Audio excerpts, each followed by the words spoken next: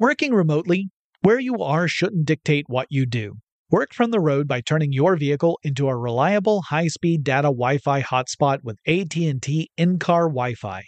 On the network that covers more roads than any other carrier, take your work on the road and AT&T will be there to keep you connected. Connect up to 10 devices and stream conference calls, finish up that presentation, or answer last-minute emails. Why wait? Go to att.com/in-car Wi-Fi today for free trial eligibility. Based on independent third-party data, number of devices varies by manufacturer. Always pay careful attention to the road and don't drive distracted. Wi-Fi hotspot intended for passenger use only when vehicle is in operation. Compatible device and vehicle required. Running a business is no cakewalk, but with SAP Concur Solutions, you can be ready for anything. You can manage travel, expenses, and AP all on one platform that's packed with AI and best practices, and that delivers it all through an easy, clear, I can't believe how simple that is experience. So, while not much can be done about that guy who never fails to burn the microwave popcorn and stink up the entire office, with SAP Concur, you can easily handle almost anything else. Take control of your business finances today at concur.com. That's concur.com. It's brand new, Season 2. I'm Marissa Thalberg. And I'm Stephen Wolf Pereira, and we're excited to be back having bigger, bolder, and always real conversations. Straight from the C-suite front lines of marketing, media, and more. We have great friends joining from people you may know, like Wilmer Valderrama and Bobby Burke. And people you'll want to know. So grab a coffee or, hey, even an Aperol Spritz and come join us on America's #1 podcast network, iHeart. Listen to Brand New on the iHeart Radio app, Apple Podcasts, or wherever you get your podcasts.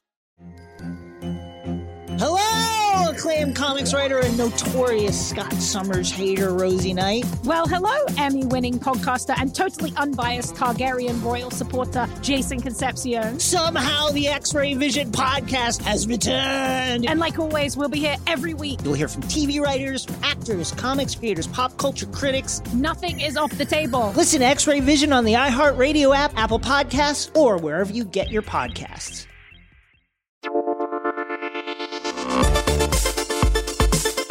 Welcome to Tech Stuff, a production from iHeartRadio. Hey there, and welcome to Tech Stuff. I'm your host, Jonathan Strickland. I'm an executive producer for iHeartRadio, and how the tech are ya? It's time for the tech news for April 7th, 2022. Let's get into it. Here in the United States, the White House, which, for those of you outside the U.S., isn't just the reference for the place where the president lives. It's actually shorthand for the U.S. president and their advisors. The White House has urged U.S. lawmakers to expedite legislation that will provide aid to the semiconductor industry here in the states. Both the Senate and the House, the two branches of Congress, have approved separate plans to provide subsidies and other aid to give semiconductor production companies here in America a boost. But the two plans take slightly different approaches, and so before things can move any further, the two branches of Congress have to reconcile those plans into a single approach, which then can be voted upon and sent up to the president to sign into law. The White House indicated that this should be a top priority for Congress as the ongoing semiconductor shortage continues to cause massive economic harm. Brian Deese, the National Economic Council Director at the White House, says that estimates suggest the semiconductor shortage here in the U.S. shaved off a full percentage point off the nation's gross domestic product, or GDP. Now, 1% might not sound like a whole lot, right? I mean, it's just a single percentage point. But just wait. And in case it's been a while since you've studied economics, the gross domestic product of a country is the total value of goods produced and services provided in a year. So you take all of that, all the goods and services that are sold and provided over a full year, you add it all up, you got your GDP.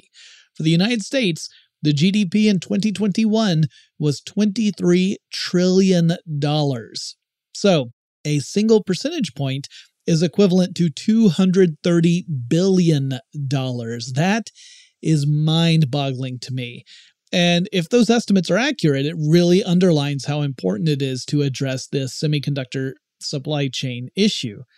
The White House also stressed that semiconductors are important not just for consumer goods that range from phones to vehicles, but they also play a crucial role in the U.S.'s technological strategy, including national security. The White House also pointed out how the U.S. used to be a major producer of semiconductors, being responsible for 40% of all chips produced in the world back in 1990. Today, that number is down to 12%. Will Congress put together a plan that will help turn all that around? Well, we'll keep an eye on it and report as we learn more. Earlier this year, we heard that Meta/Facebook was pulling the plug on its Diem cryptocurrency, formerly known as Libra. So Diem was supposed to launch a couple of years ago, back in 2020, but a combination of factors, largely dealing with concern from various government regulators, and then you had a whole bunch of partners in the project bailing on it once they saw that governments were potentially opposing this or going to highly regulate it. And a lot of companies said, you know what? No, I'm good. I'm out. And they ended up killing off the project as a result. However, the dream of a Meta-based digital currency remains. Now, I don't think it should come as a surprise that that's the case, because Meta's long-term goal is to become the primary portal into whatever the metaverse ends up being. Clearly, Meta has a vested interest in dominating as much of that ecosystem as possible, including the method of exchange that people will depend upon in order to access virtual goods and services, or perhaps even real goods and services that you order through the virtual environment. Meta employees refer to the virtual currency proposal as Zuckbucks, named after Facebook founder Mark Zuckerberg. Unlike Diem, which was to be a cryptocurrency built on a special blockchain, and I say special because only partners in the endeavor would have access to it. So like the big companies behind it would have the supervision of the blockchain, but the rest of us peons wouldn't. Anyway, the Zuckbucks are more likely to be a simple digital currency or token with no blockchain backing. So if you're an Xbox fan, and you've been an Xbox fan for a while, you might remember that in the old days, you would purchase Microsoft points, which you could then redeem to buy digital copies of games and other virtual goods, such as avatar options for your Xbox profile. And if you do remember those days, you probably also remember that the number of points you could buy per given amount of money was usually a quantity that would not align precisely with the number of points you needed in order to trade in for a game. For example, you might be able to buy 400 or 800 points. Like let's say if you spend $10, you get 400 points, and $20, you get 800 points. But you might see a game that is sold for 600 points, and you can't buy just 600. It's either 400 or 800. This is the classic hot dogs come in 10 and hot dog buns come in 8 kind of situation. Maybe I have that backwards. But anyway, you got it. Like, in order for the things to equal out, you have to buy multiples. And folks did not like that system. And to be clear, we have seen the same sort of stuff employed elsewhere. I mean, Disney did it with Disney dollars. So it may very well be that Zuckbucks are kind of similar to those earlier examples. There'll be tokens that you'll be able to purchase stuff in Metaverse or in platform or whatever. The Verge reports that this does not mean that Meta has abandoned blockchain altogether. The company is exploring how to interface with NFTs. Yay.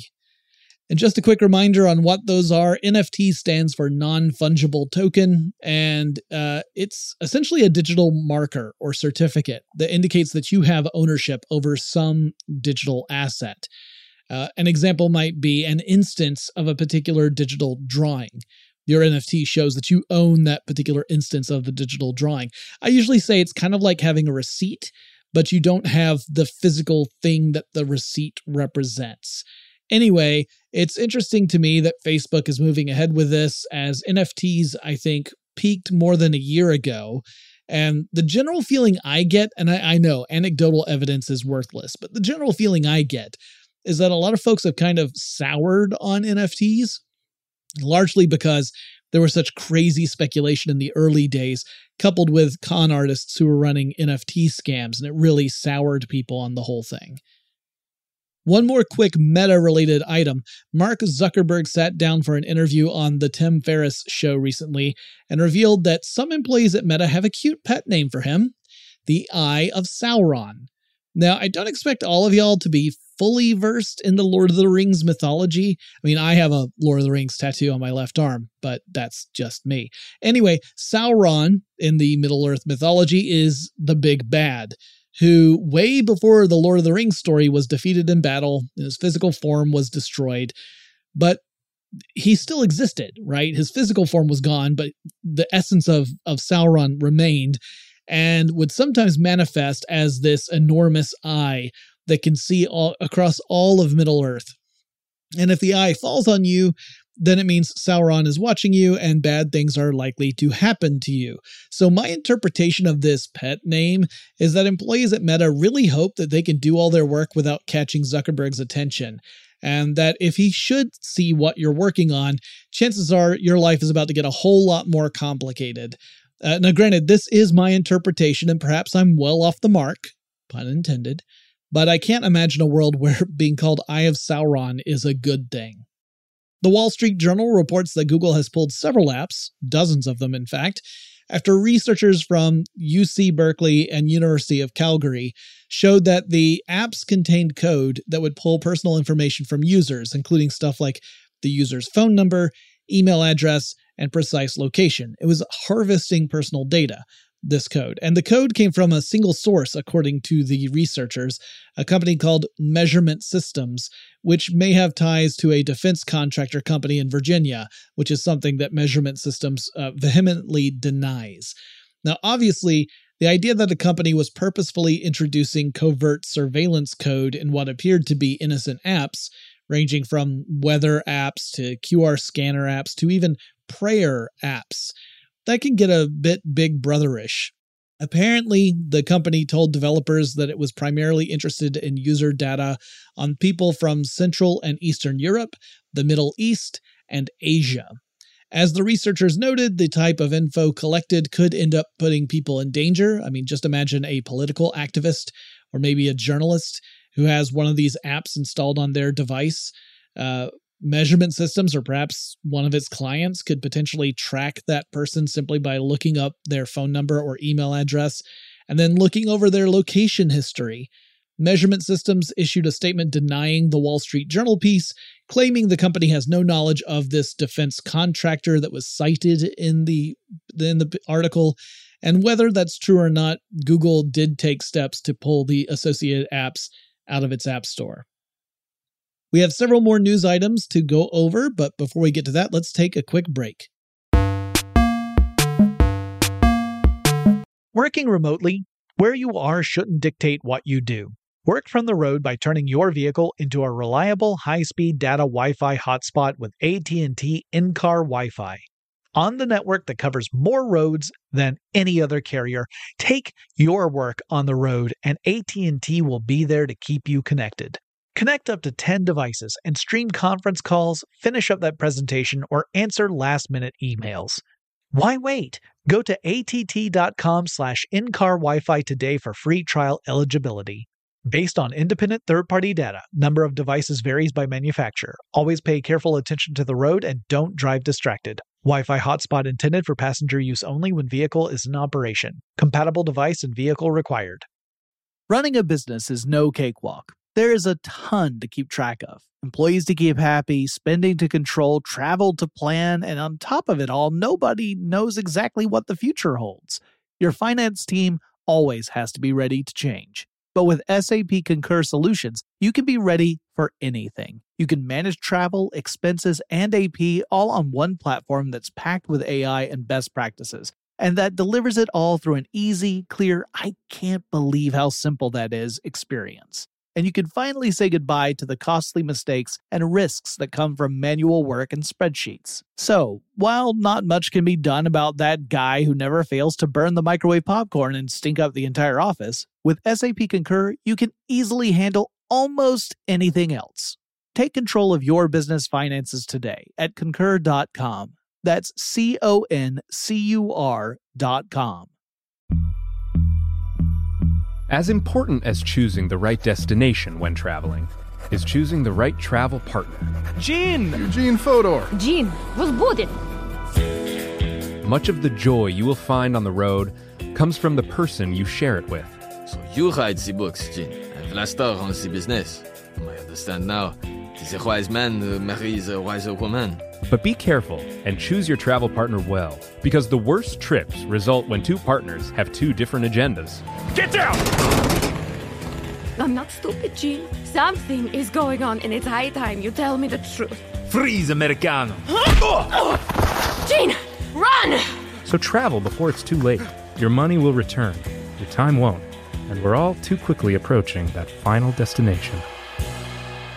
Listen to Fodor's Guide to Espionage on the iHeartRadio app, Apple Podcasts, or wherever you get your podcasts.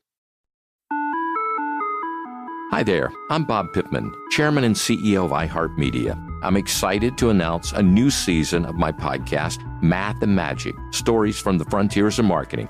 Our guests this season remind us to embrace change and fearlessly look toward the future. Like Andrew Jarecki, award-winning filmmaker and creator of Moviefone. The studios didn't really control the theaters didn't control the studios. And I thought, well, there's a window in here where I could make things easier for the consumer and also make something that would be very useful for the industry. Or Kellen Kenny, Chief Marketing and Growth Officer at AT&T, who installed fiber in customers' houses rather than leading from afar. It is so crucial that you spend time with the customers. That is the best lesson. In these exciting times, we're looking to the math, the strategy and analytics, and the magic, the creative spark, more than ever. Listen to a brand new season of Math and Magic on our very own iHeartRadio app, Apple Podcast, or wherever you get your podcast. Apple Insider reports that Apple is testing a feature with developers that would allow those developers to administer price hikes on in-app subscriptions without first getting users permission to do so. The standard Apple policy is that if an app developer decides to raise subscription prices, the information is sent out as a notification to users who can then either agree to the new price and then keep using the app, or decline and allow their subscription to lapse. This new approach alerts users, but it doesn't have an agree feature. You're not being asked to agree to the price hike. You're being told that the price is going up. And there's a large OK feature that just dismisses the alert. And then there's a much smaller review your subscription or something similar if you want to go and adjust your subscription and cancel it. So in other words, this has gone from an opt-in approach where the user agrees to pay the higher price to an opt-out approach where the user has to purposefully navigate through the system to cancel their subscription if they don't want to spend that much per month. Disney Plus has already made use of this feature, alerting users to increased prices without giving an obvious way to decline and cancel the subscription. And so far, this feature has only been rolled out to a few developers like Disney. And obviously, switching from an opt-in model to an opt-out model will likely mean a big boost in user retention because fewer people will actually go through the trouble to take the necessary steps to cancel if it's more than just a single button push, which gets pretty insidious in my opinion. Recently, I talked about how Microsoft browser Edge scooched ahead of Apple's Safari on the desktop browser market share, not in mobile, but on desktops. And I mentioned that one reason that may have contributed to that was that for a while, Microsoft made it pretty darn hard to switch to a different default browser than Edge if you were on a Windows 11 machine. Microsoft then issued an update to Windows 11 that simplified the process, but the update is an optional update. Now, the fact that it is optional and not listed as something, more urgent has upset other browser companies. So the concern is that less savvy users won't have the competency to seek out and install an optional update, and that Microsoft's solution to the problem wasn't really to address the underlying issue, but rather to skirt criticisms that the company was behaving in an anti-competitive way. Folks who know Microsoft's history in general, especially when it comes to web browsers, might get the feeling that history is repeating itself. The company faced antitrust lawsuits a few decades ago on a similar issue, and it sounds like at least some folks are suggesting it may soon again face similar antitrust lawsuits, including ones in the EU. Meanwhile, IBM has been hit with a lawsuit that claims the company shifted numbers around on its revenue reports in an effort to boost the company's stock price and executive bonuses. And this, I guess you could argue this is tangential to tech, but I think it's important that we recognize when companies do this. And here's what the lawsuit says happened. IBM took revenue that came from its non-strategic businesses, primarily a mainframe business, and then shifted that revenue so that it instead, on paper, appeared to come from business divisions that the company had identified as being strategic or crucial. Those businesses are cloud, analytics, mobile, social media, and security, which collectively are called CAMS, C-A-M-S-S.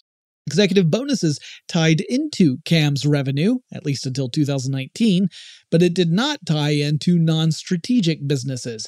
And the whole idea was that the strategic businesses were the ones that are critical for IBM's growth and success.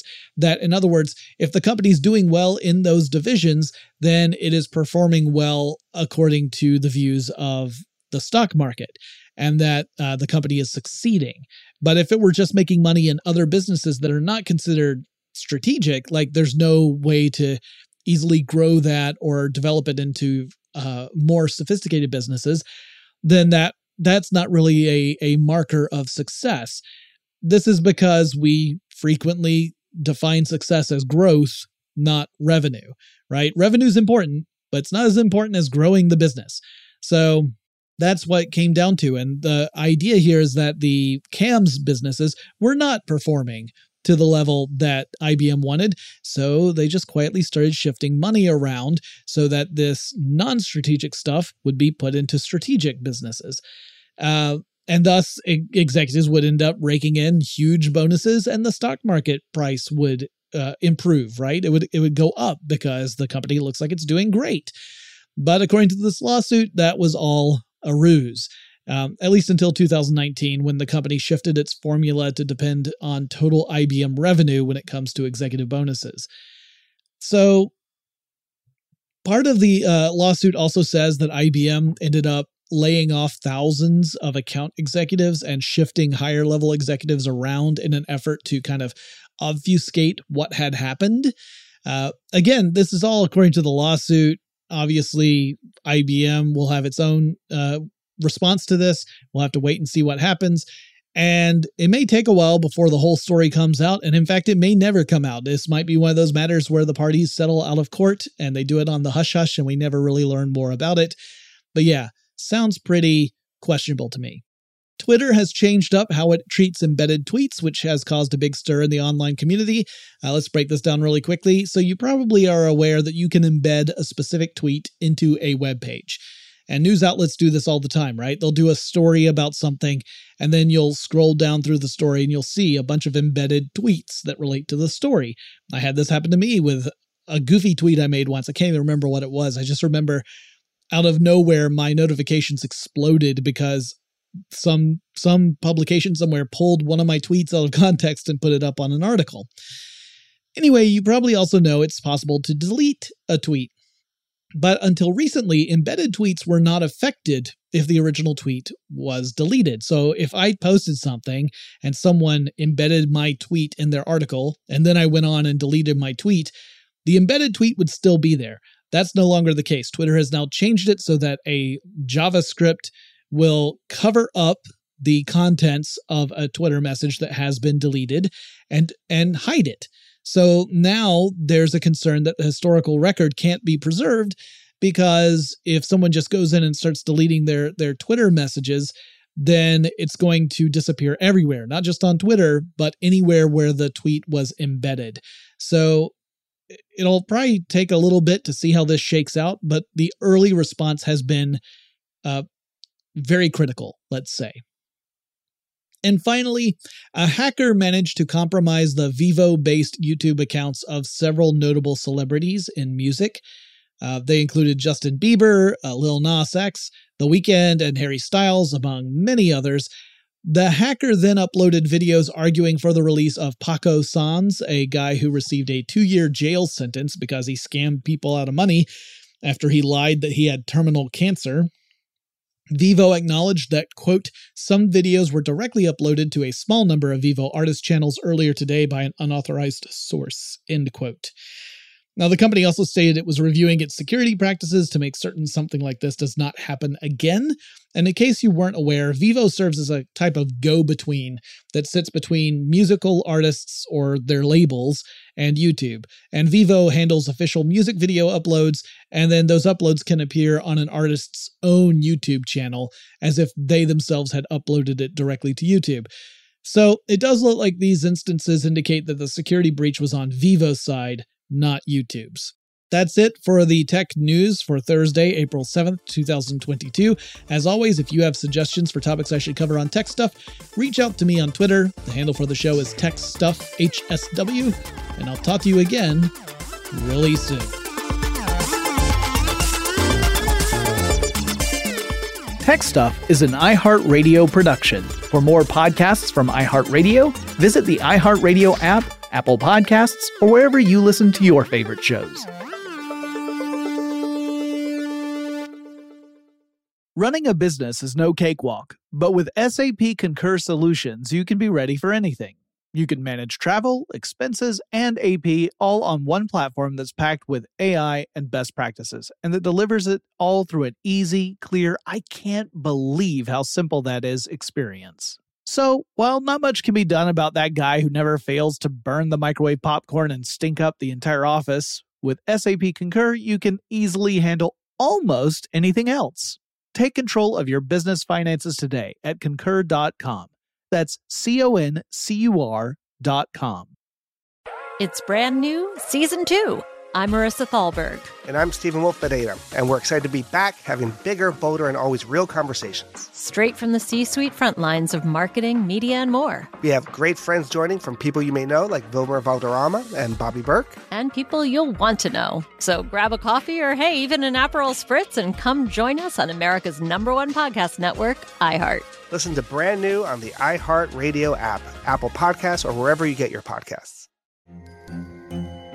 Hello, acclaimed comics writer and notorious Scott Summers hater, Rosie Knight. Well, hello, Emmy-winning podcaster and totally unbiased Targaryen royal supporter, Jason Concepcion. Somehow the X-Ray Vision podcast has returned. And like always, we'll be here every week. You'll hear from TV writers, actors, comics creators, pop culture critics. Nothing is off the table. Listen to X-Ray Vision on the iHeartRadio app, Apple Podcasts, or wherever you get your podcasts. I'm Tamika D. Mallory. And it's your boy, my son, the General. And we are your hosts of TMI. And catch us every Wednesday on the Black Effect Network, breaking down social and civil rights issues, pop culture, and politics, in hopes of pushing our culture forward to make the world a better place for generations to come. Listen to TMI on the Black Effect Podcast Network, iHeartRadio app, Apple Podcasts, or wherever you get your podcasts. That's right.